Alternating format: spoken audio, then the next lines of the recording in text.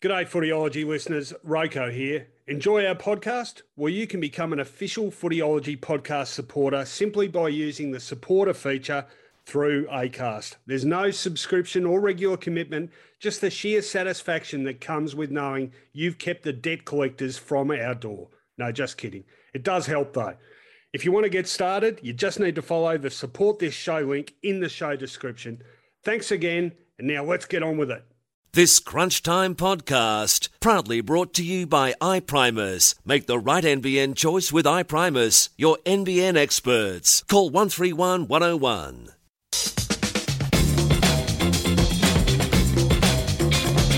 Welcome to Footyology with Rowan Connolly and Mark Fine. G'day everyone, welcome to the second edition of the Footyology podcast. We survived the first one, hopefully you survived after having heard it. And boy, have we got some great footy to talk about. Round 19 was absolutely sensational. And who else would I rather talk about it with than my old partner in crime, Mark Fine. G'day, Finey. G'day, mate. Now, some good news. I've kept a secret from you. What's that? I got an SMS during the week, and one of our listeners, a Footyology fan from TV and now podcast, has contacted the Macquarie Dictionary of Australia. Oh, what? You can make applications for words to be added to the dictionary, and he has seriously put in footyology as a term to describe a footy fanatic or student of the game. A derivation, a TV program, the year, and the authors are Connolly and M. Fine. Has it slipped into common usage enough yet, do you think? I actually then went and checked the criteria for a new word, and we're about 1 million people short of regularly using it to be considered seriously to be in the Macquarie, but this podcast can only help. Oh, it should take us 3 or 4 weeks, I think. To get to the million? Yep. Well, you know, word of mouth. Word of mouth. We know a lot of people, Finey. Without further ado, let's get straight into it. On Footyology, that's a wrap. Okay, where do you start with an amazing weekend of footy? Our third draw of the season. We've now had 29 games this year out of 162, finally decided by 6 points or less, almost a fifth of all games.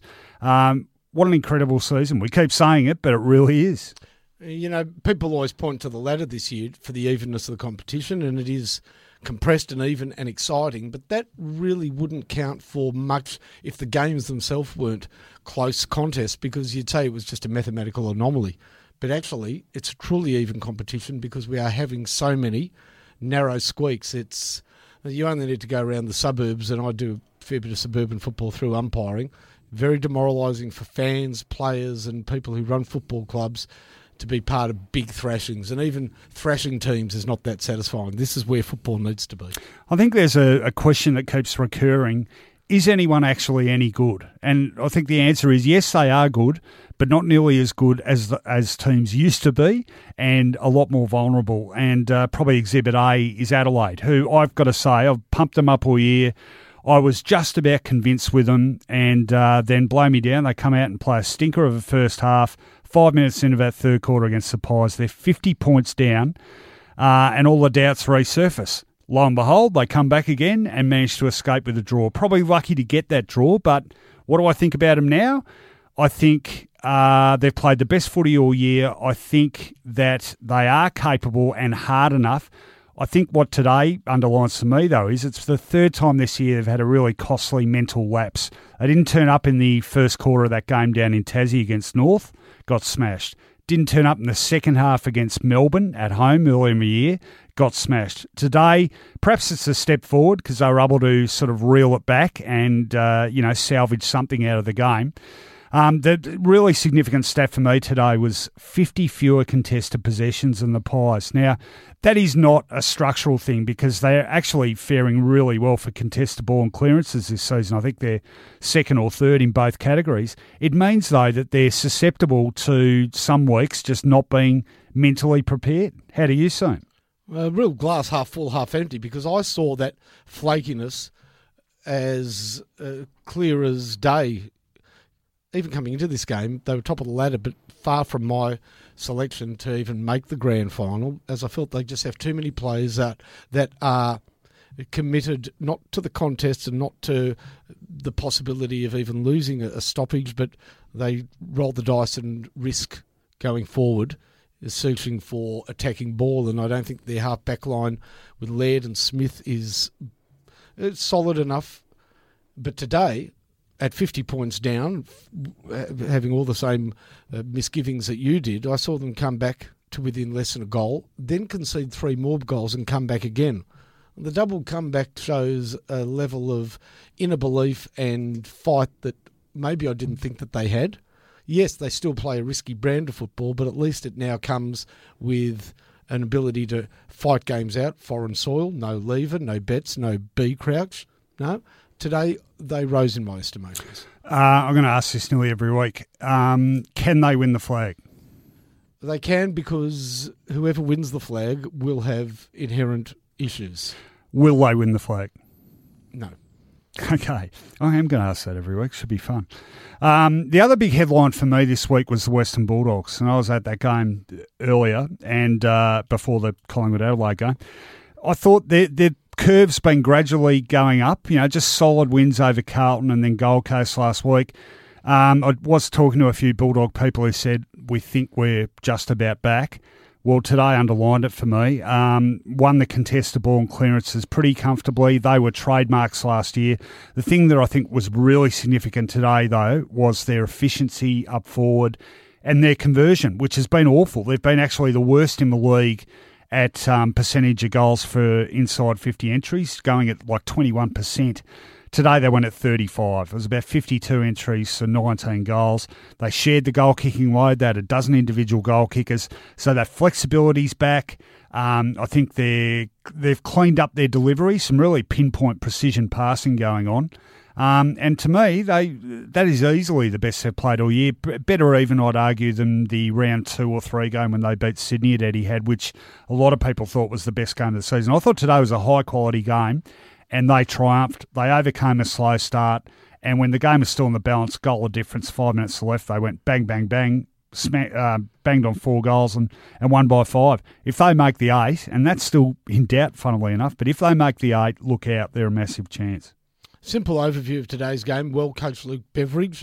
Murphy and Johannesson move forward. Johannesson kicks 4, but they do not become obsessed with what people believe is the way to stop Essendon, who are desperate for the corridor, especially at Etihad Stadium. Quick hands down the corridor, long to Danaher and either Hooker or Stewart. No, they looked at it differently and they said, we'll get the ball, we'll run the ball and we'll kick it, but not short kick and stop. Kick and run, use the width of Etihad Stadium, and let's see how much run and gun there is in Essendon if they're chasing us all afternoon.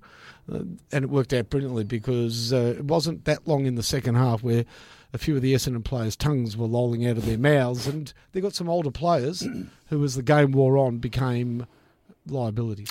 Yeah, there's a few Bomber veterans who I think some tough calls might need to be made on, but we might leave that one for another one. Okay, I'll ask you with the Bulldogs too. Can they win the flag? No. Okay, I guess that makes the second question redundant, really, no, doesn't it? Not while and Stringer will come back, but not while they search. They just don't have the, and we saw it again. They just don't have the height in defence to withstand too much inside 50 ball from the opposition. Yeah, well, Morris out 6-8 weeks. He'll be borderline. Adams, I think, is indefinite. So, yeah, that's a fair enough point. Would be remiss of us not to talk about the Paddy Dangerfield incident. If you've been on Mars, Paddy Dangerfield may have his Brownlow prospects cut short by the match review panel. That tackle on Matthew Cruiser, how do you see it? By the time you listen to this, you may already know that he's received 1 week, which he will receive because not necessarily the act deserved it, even though it is line ball and could deserve it, but there's so much has been made of he's going to get off because he's a Brownlow favourite. That won't happen. That the match review panel it would take great intestinal fortitude and blocking out the external noise to be resistant to the charge of taking a call from the AFL. Don't you think they're sort of experienced enough in those matters to? I mean, they've been through that before. Yeah, but even after all that happens, he's still, in my opinion, more likely to get a week than not. So if it comes down to a line ball decision, I think that the fact that that line ball decision, if it goes in favour of Dangerfield, will look to be tainted. Makes it very hard for him to get that, procedural fairness. Correct. At the very best, he's hoping for a close call. Surely. Oh, it is a close call. There's no doubt about that. At very best. At worst, they go through all the numbers and it's a careless and it's a, it is medium to high impact because Cruiser never came back on. He had concussion. That's true. Although I thought Chris Scott made a good point in saying that doesn't come into it until they determine that the act on its own was illegal. What, the act of pinning a guy who doesn't have the ball and throwing him to the ground? Okay, so you think he should go? Yeah, of course. Okay. Well, I don't know. I can't make up my mind, to be honest. I don't think it was as bad as the McCarthy one. I thought it's not as bad, no. Yeah, but he was 3 down to 2, wasn't he? So where I think he's in trouble is, yes, it's careless, not intentional, but unless that's ranked low impact, and that's where the medical report comes in and he was taken out for the rest of the game, Cruiser, it's medium at the very least, which is a week. And here's where the system does not work. There's no flexibility. How many games has Petty played? Oh, well, he's been around since 2008. Yeah, so he's, in is it 200s? But it'd have to be around 200, yeah. He's never been suspended. No, he got a $900 fine for umpire contact. Correct. So he's never been suspended. He's the subject of great physical assault from opponents, but he's always played the ball. He's a champion of the game. He mistimes a tackle, but there's no real facility for that to be taken in. His record does not help him. What will happen is the numbers will stack up against him and he's going to get a week. Yeah. It's not fair. Well, it's every system has problems. I'm not convinced that this system actually is better than the tribunal system. This system's terrible. So you reckon the old tribunal system's better? It might have been a bit unwieldy, but this system is borrowed from the criminal justice system that is totally skewed to guilty pleas because of the backlog in courts and they want to move cases through. So you gave great encouragement with reduced sentencing for pleading guilty. So in football, clubs are pleading guilty out of expedience, 1 instead of 2, when they completely are not comfortable with the charges. I'll make a prediction. I reckon he will get off. They'll withstand the public fury and we'll talk about it again for another week, which may or may not be a good thing.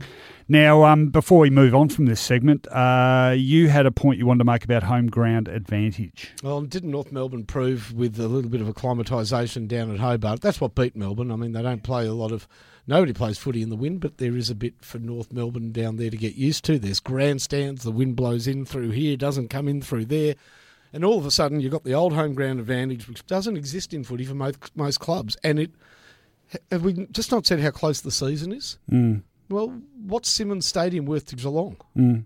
Well, this is year on year on year. But they had the good sense to develop it and hang on to a traditional home ground advantage. Only because they were a regional centre. I mean, Essendon didn't have the money to develop something somewhere somehow. Would have been better spending that than where they ended up spending. Well, I'll play devil's advocate here and say that that is the interstate teams who get that home ground advantage. They have a significant disadvantage in the amount they have to, and frequency with which they have to travel. Okay, that's true. I still think they get more exposure to Etihad than a Victorian club or player would have to their grounds. But really, when everything's balanced out and interstate teams have to play at the G, it's advantage who? Geelong. And well done North and Hawthorn to an extent for getting little 2 or 3 game Wegsers in Tasmania to take advantage of as well. Isn't it funny that St Kilda had that and got rid of it because they felt it was a disadvantage? Yeah. Well, I'll see that argument and just raise you this to finish off.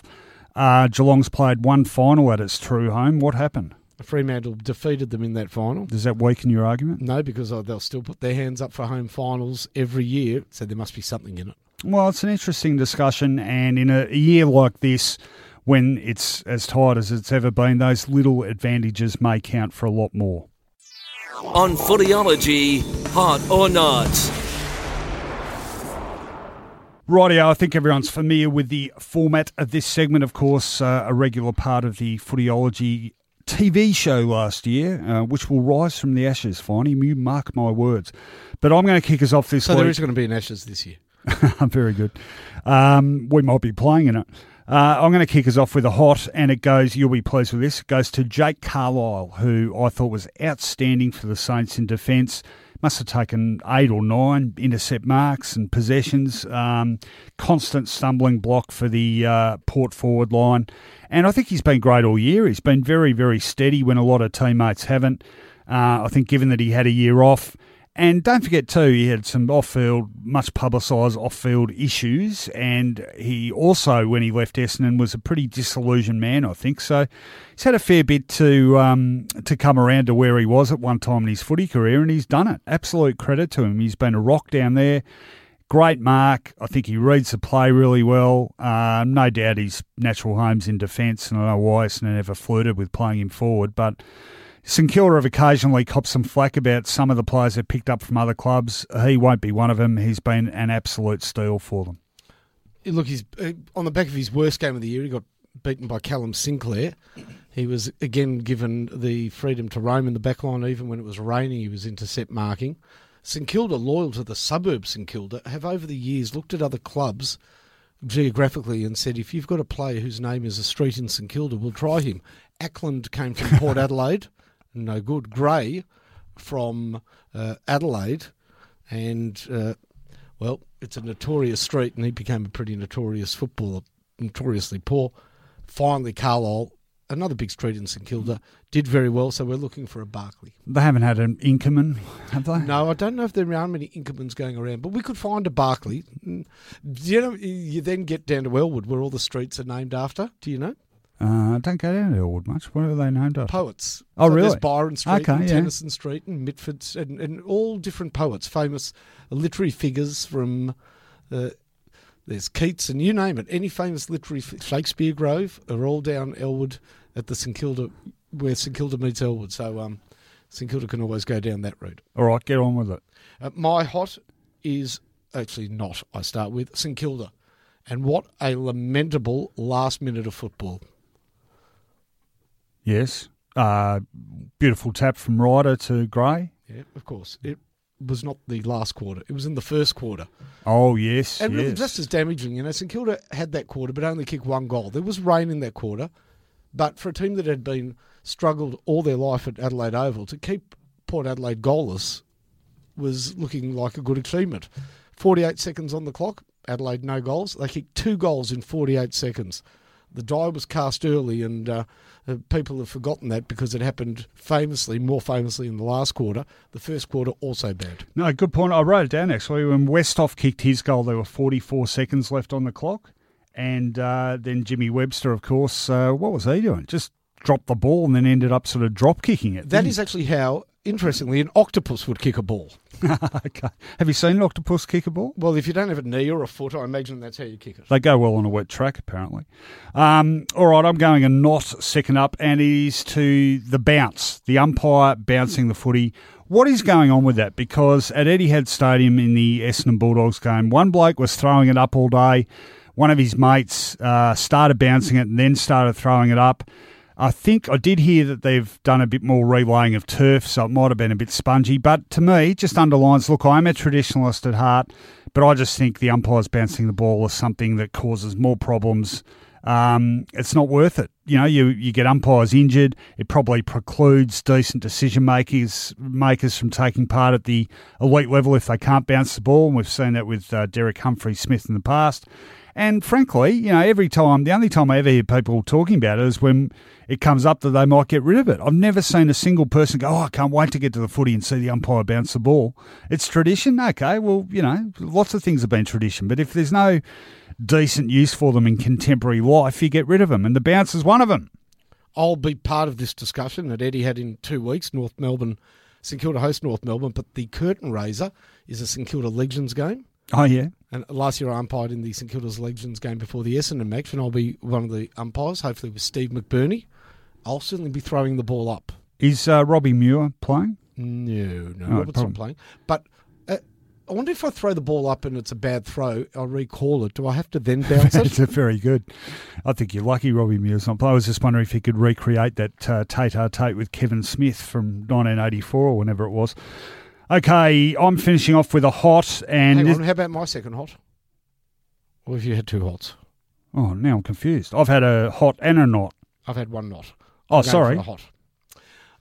That was my one. Most people would not have seen this because GWS and Dockers was not a fashionable game, and you'd have to be a pretty keen football fan this time of the year to be immersing yourself in it. But towards the end of the game, there was a goal to beat the band by the Dockers. Mm. It was sublime. Let me take you there. The ball is on the half-forward flank, closer to the pocket, and Ballantyne has the ball, but he loses a handle on it, and it falls towards Mundy, who grabs the ball.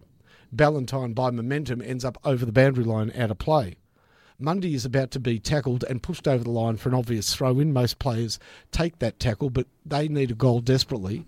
So he lofts a very softly lofted handball up in the air.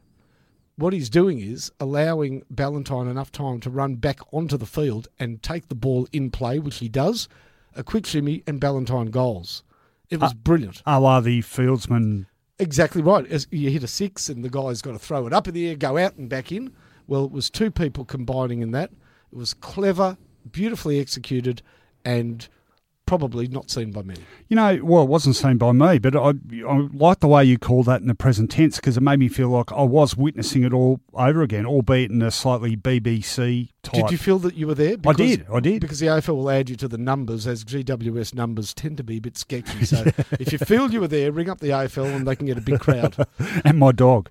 Okay, sorry about the interruption. I will finish off with, this guy's had plenty of kudos over the years, but what the hell, he deserves a bit more. Alistair Clarkson, no one disputes he's the best coach in the caper, but he's rapidly moving into greatest handful, if not couple of coaches of all time.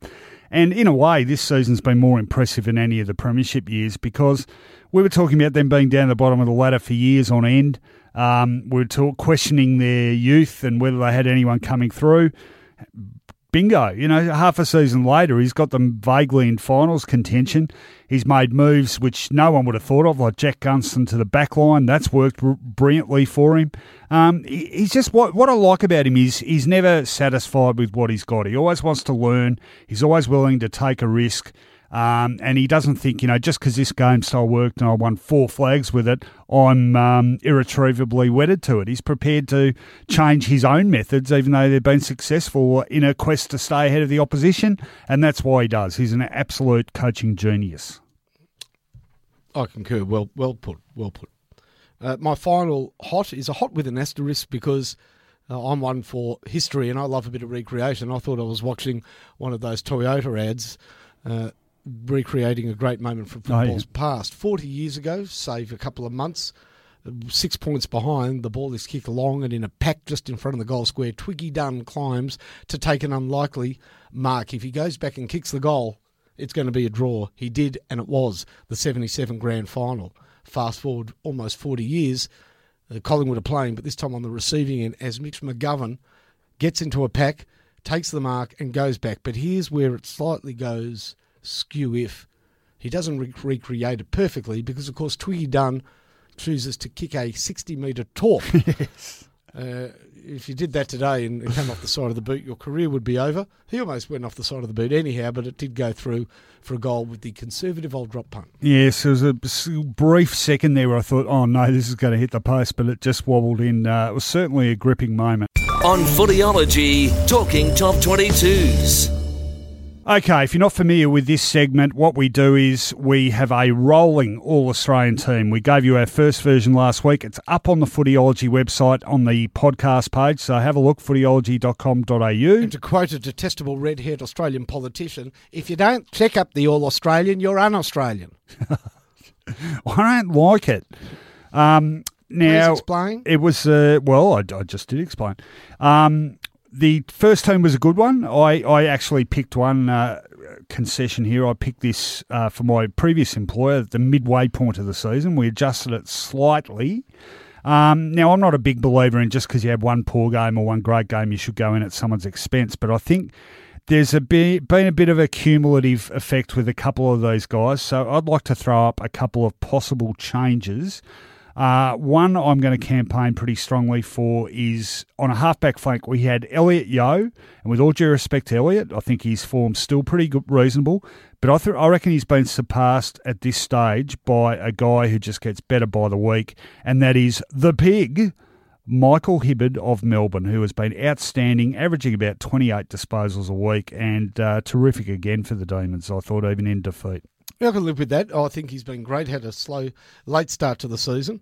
It would have absolutely got the indelible link out this week had he kicked what could have been a winning goal. He had a crack from outside 50. Fair enough with the win, but didn't come off the boot. That's not his job. He's playing well. And Elliot Yeo, yeah, I think defensively Hibberd might have him, but this is going to be a close battle with Zach Tui still in the mix as well. So Hibberd at the moment, yes, he comes in. All right, have you got any proposed changes? Look, I do, because I think not playing, you can't just sit on your season's work, have other players play well while you're on the sidelines and expect to hold your spot simply by a matter of course. No, it doesn't happen. Ablett and Green are not playing, especially Toby Green, self-inflicted. Now, you had Marcus Bontempelli in your team at the halfway point. I did, and I dumped him. Well, as the Dogs lost form, and he also lost a bit of form, out he fell, but as they started playing better, well, he's been great, and he was brilliant in the win over the Bombers. So I thought maybe take Toby Green out altogether. He can work his way back in if he's good enough. Hasn't played enough, or has not played enough, and now it'll be in the end. It'll be 4 weeks of self-inflicted sideline work. Yeah, it's played 13 total of 13. So Bontempelli plays well, best on ground. Sorry, Toby, you move aside. Let's move Ablett into the forward line and put Bontempelli on the wing. Well, while you mention Ablett, and I'm his biggest fan, but he's only played 13 games as well. He is in danger. He remains the second highest average disposal winner in the competition. That's fine. Thank you, David King. But I gave it a context. I've got another proposed change. Now, if this guy isn't the lowest profile, really good player in the competition, I will eat my hat, and I don't have one. But Matt Crouch, he is a gun. He's average. I thought you were talking about Griffin Logue. No, not just yet. Matt Crouch averaging 32 disposals per game. I think he's third on the overall ball winners behind Tom Mitchell and Ablett. And against the Pies, Greenwood sat on Sloane. That's been the end of Adelaide on previous occasions this year. But Matt Crouch saved the day, I reckon. He didn't have a whole heap of support, but he's just been incredibly consistent. Really good by hand, and he does a lot of damage by hand, but he's an absolute gun. And it's interesting, Brad Crouch came to light first, and everyone just thought, Matt will be the lesser Crouch. Well, I think he's the greater Crouch now, and I reckon, I know there's a plethora of on-ballers in this side, but I reckon just on weight of numbers, he's got to be in there. Like Gary Lofts before him, and then the magnificent pies from the bakery, Beaufort, can add the Crouch brothers to something wonderful that comes out of a town that is famous for what? Which town? Beaufort, which is where they're from. Beaufort. Yeah. Beautiful bakery. I don't know. They're famous for a rotunda at the end of town, and also having a cop that always hides behind the rotunda and books people. How many times have you been booked? I go through Beaufort very slowly. Okay, now, unfortunately, we can't play a 23-man side, so who makes way for Matt Crouch?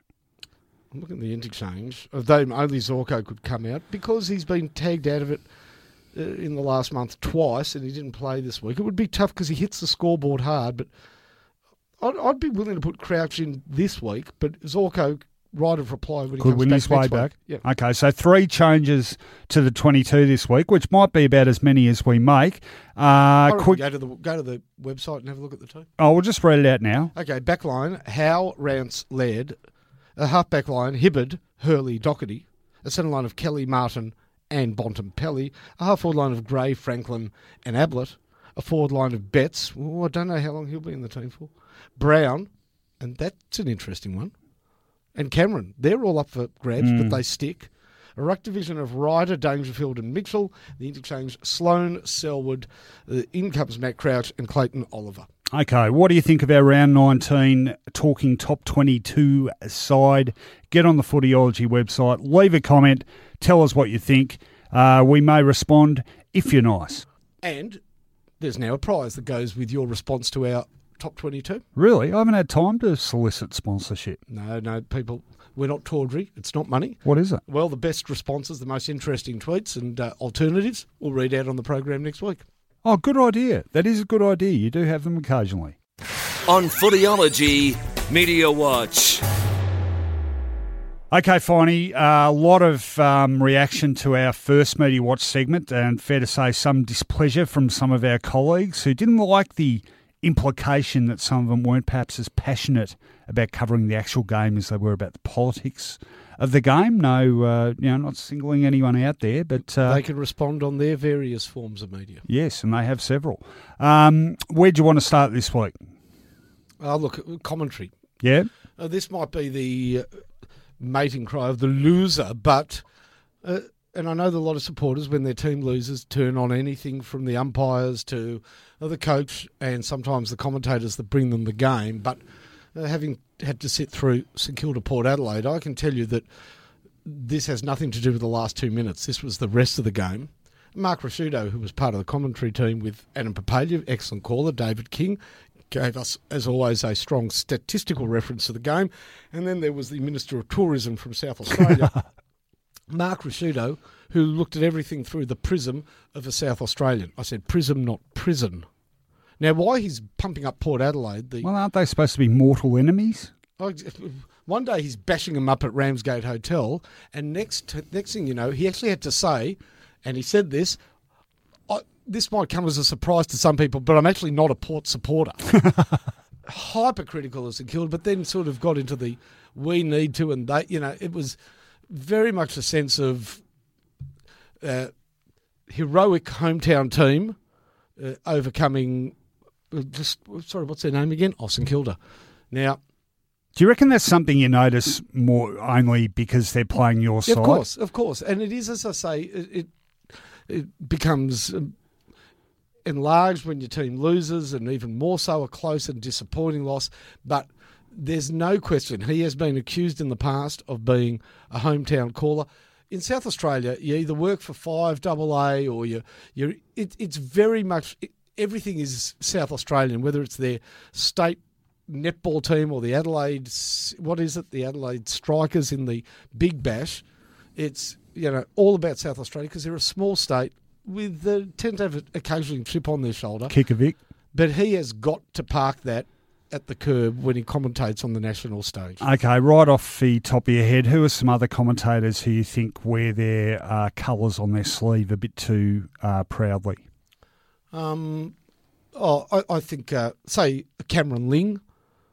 Yeah, he doesn't mind the Cats. He knows more about Hawkins than he knows about all the interstate teams put together.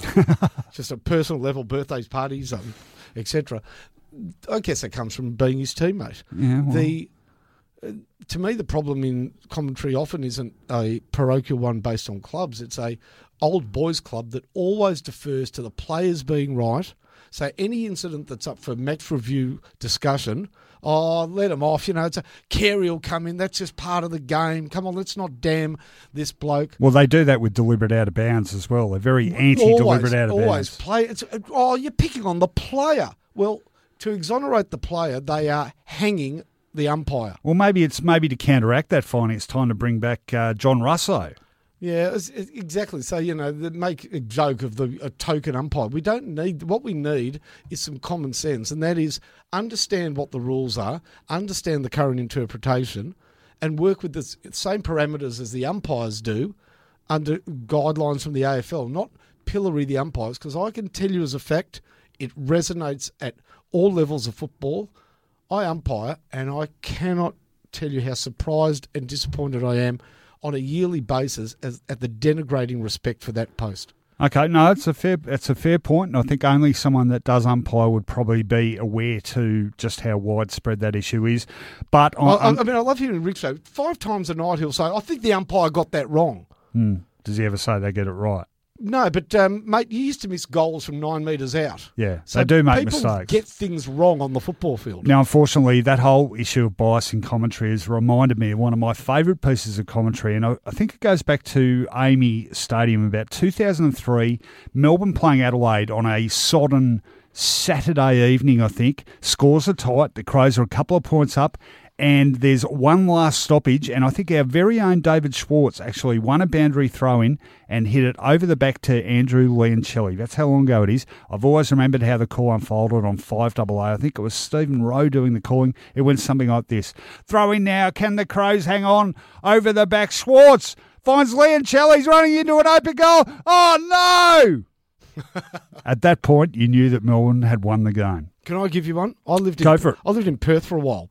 And was subject to George Grillicic. The late and humorously great George Grillicic. Let's do a segment with George. The George Grillicic's take on football, his reviews and previews.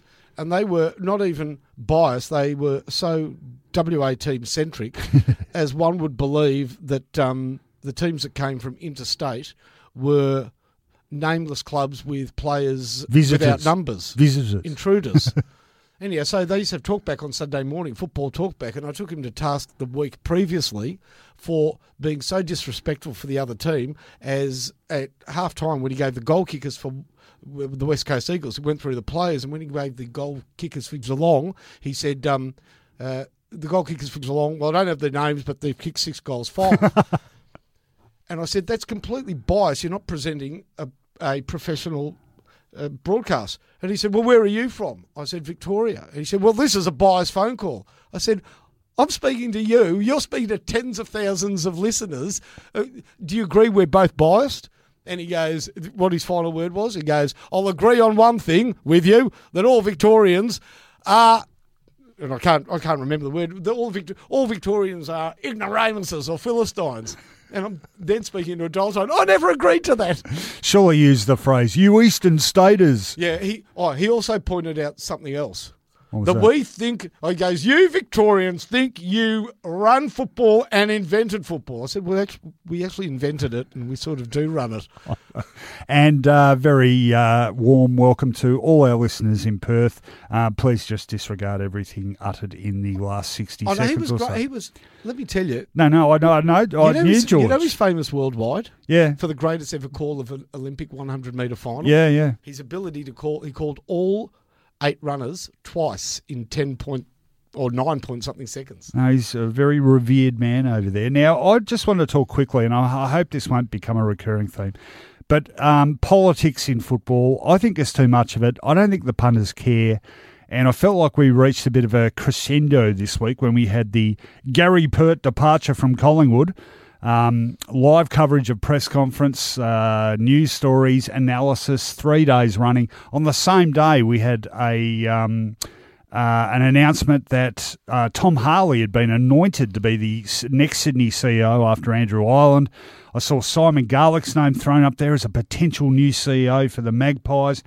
And I reckon it's a good example of how the media, newspapers particularly on this one, live in a bit of a cocoon. They think it's important to us. We deal with these people all the time, therefore it must be important. Well, I'm here to tell you, folks, the public, by and large, do not care. Have I got that wrong? Do you think the public care about who a CEO is? They don't. They really don't care. But so why do we insist on inflicting slabs of stories about CEOs? Come on, wake up and smell the grass, brother. If it's Collingwood, you can create a story. All you need to do is put Collingwood and then somewhere Maguire and the signing of Buckley, and all of a sudden it's deferring to the old, it was the old standard. Collingwood sells papers. Yeah, there's something in that. Okay, I'll ask you another one. How does the media actually know if a CEO is a good CEO or not? Because they have great football business analysts like... they don't. So, basically, no idea. Well, our barometer for judging whether a club CEO has been good or not is his tenure, isn't it? Well, his profile. His length. I'm saying his tenure is an indication, but profile. So Gary Pert played the game. People know Gary Pert. I'm sure so he must be good. I'm sure there are brilliant business heads at other clubs whose names do not roll off the tongue that simply... no football journalist would care studying because there's no story in it. I've had this argument with so many former colleagues, and they say, of course it's important. I say, well, in my view, it's only important if there's some sort of impact on the field, and I don't see the correlation more often than not. So, and I'm pretty confident the punters aren't that interested. And it's been, I'll speak about this in another episode, but I've noticed just recently the Herald Sun, it's almost like they philosophically made that decision too, because I know they've done a lot more series lately. I know Glenn McFarlane and Ralphie the last couple of weeks have done footy in the 21st century, and it's been great. You know, they did top 10 grand finals and stuff like that.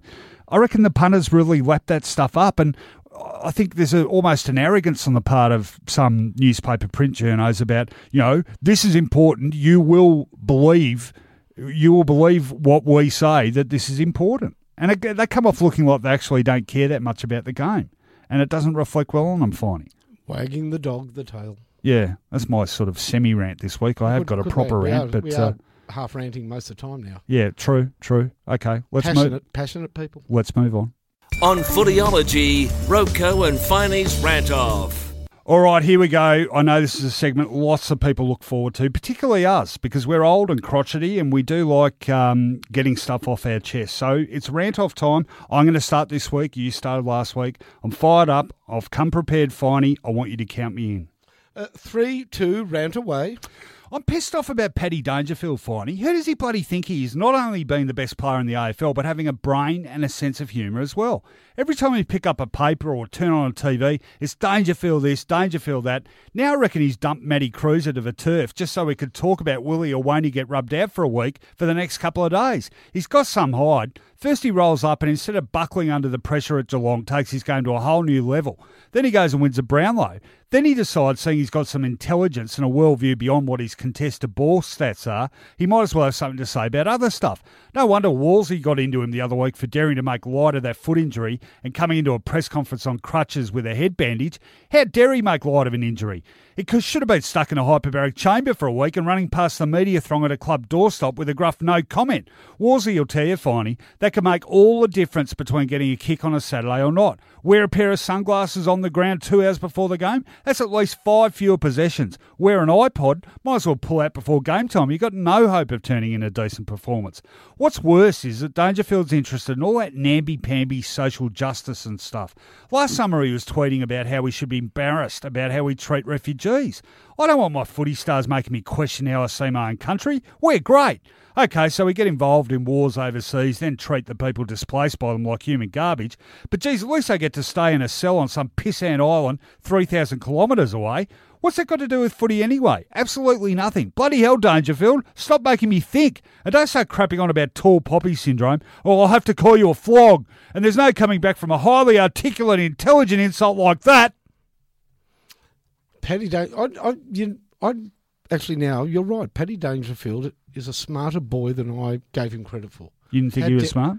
No, but he is. And how dare he make us think of matters outside the world of football. And for those who didn't pick up on the tone, yes, I was being delightfully ironic.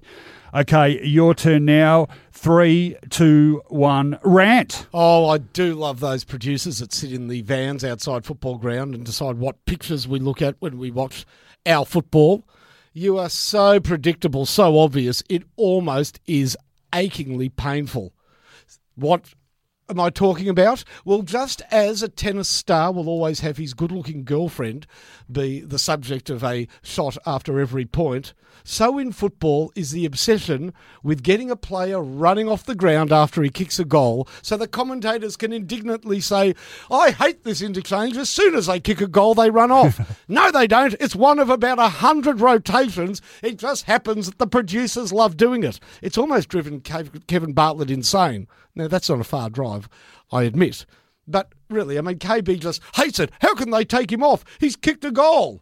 But he also hated handball and paying for food, so not everything KB says is right. We get it. Sometimes players kick goals and run off afterwards. We don't need to see it every time. Anyhow, you got your comeuppance on the weekend because Bontempelli had just been involved in a great goal with Dixon, and the producer thought, I've got him coming off the ground. Got you again, stupid interchange. No, he was actually just coming to the boundary line to wipe his hands or get some rosin, and the shot was lost. Get rid of the obvious shot. We get it. They come off after a goal. It's just part of the game. Very good. No, a really good point on topic. I like that. Can we then get rid of the celebrity cutaway shot after a goal at every Collingwood game, i.e. Eddie Maguire? Eddie Maguire sitting next to, Q celebrity from overseas or disinterested Hollywood star. What about your mob? They've got a few celebrities. What about that 2010 grand final? We saw more the shots Eric of Banner show. Eric Banner and Pathetic. Who's the swimmer again? Michael Klim. Yeah, Michael Klim and Eric Banner. Bit of hang time there. And look, I was watching the darts on the weekend, and one of the competitors had a particularly good-looking girlfriend. So in a competition between two dart players, they showed her about 60 times, and the more homely wife of the other competitor once after he won. Oh, no. No, that's not good. That's darts, mate.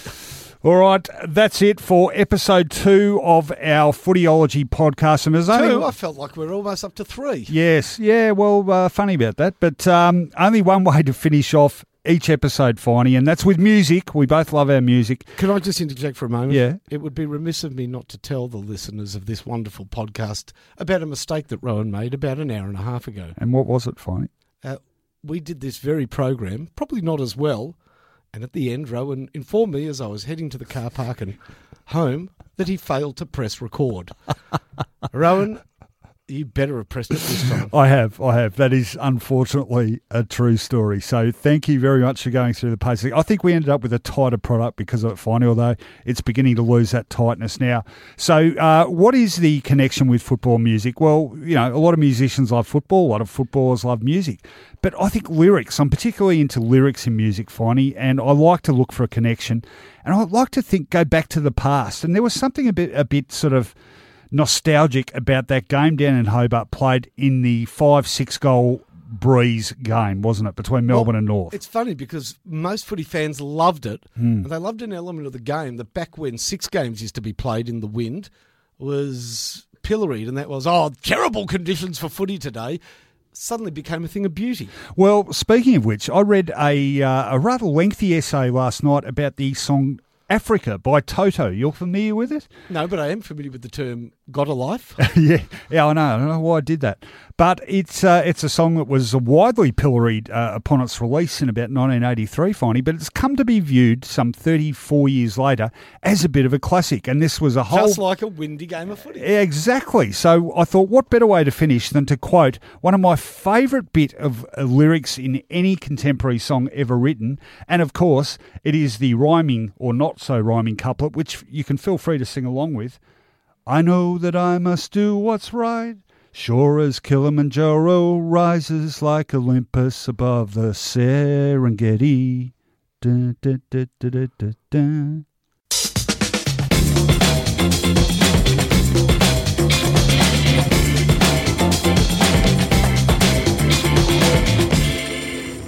This Crunch Time podcast, proudly brought to you by iPrimers. Make the right NBN choice with iPrimers, your NBN experts. Call 131 101.